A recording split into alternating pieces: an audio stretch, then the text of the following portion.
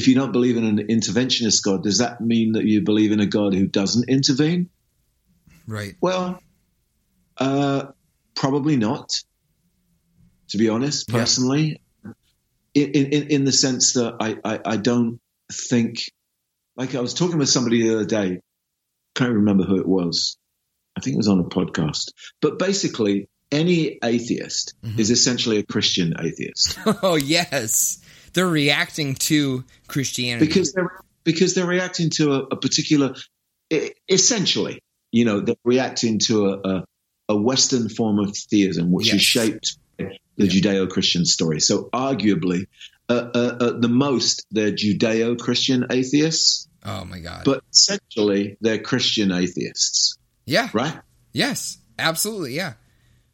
Because not everybody in the world who claims religion or who claims God claims the theistic God of Christianity that most atheists rail against and argue doesn't exist. Because Christianity birthed the term atheist. You're not going to know that term unless you're in Western culture and unless you're exposed to that.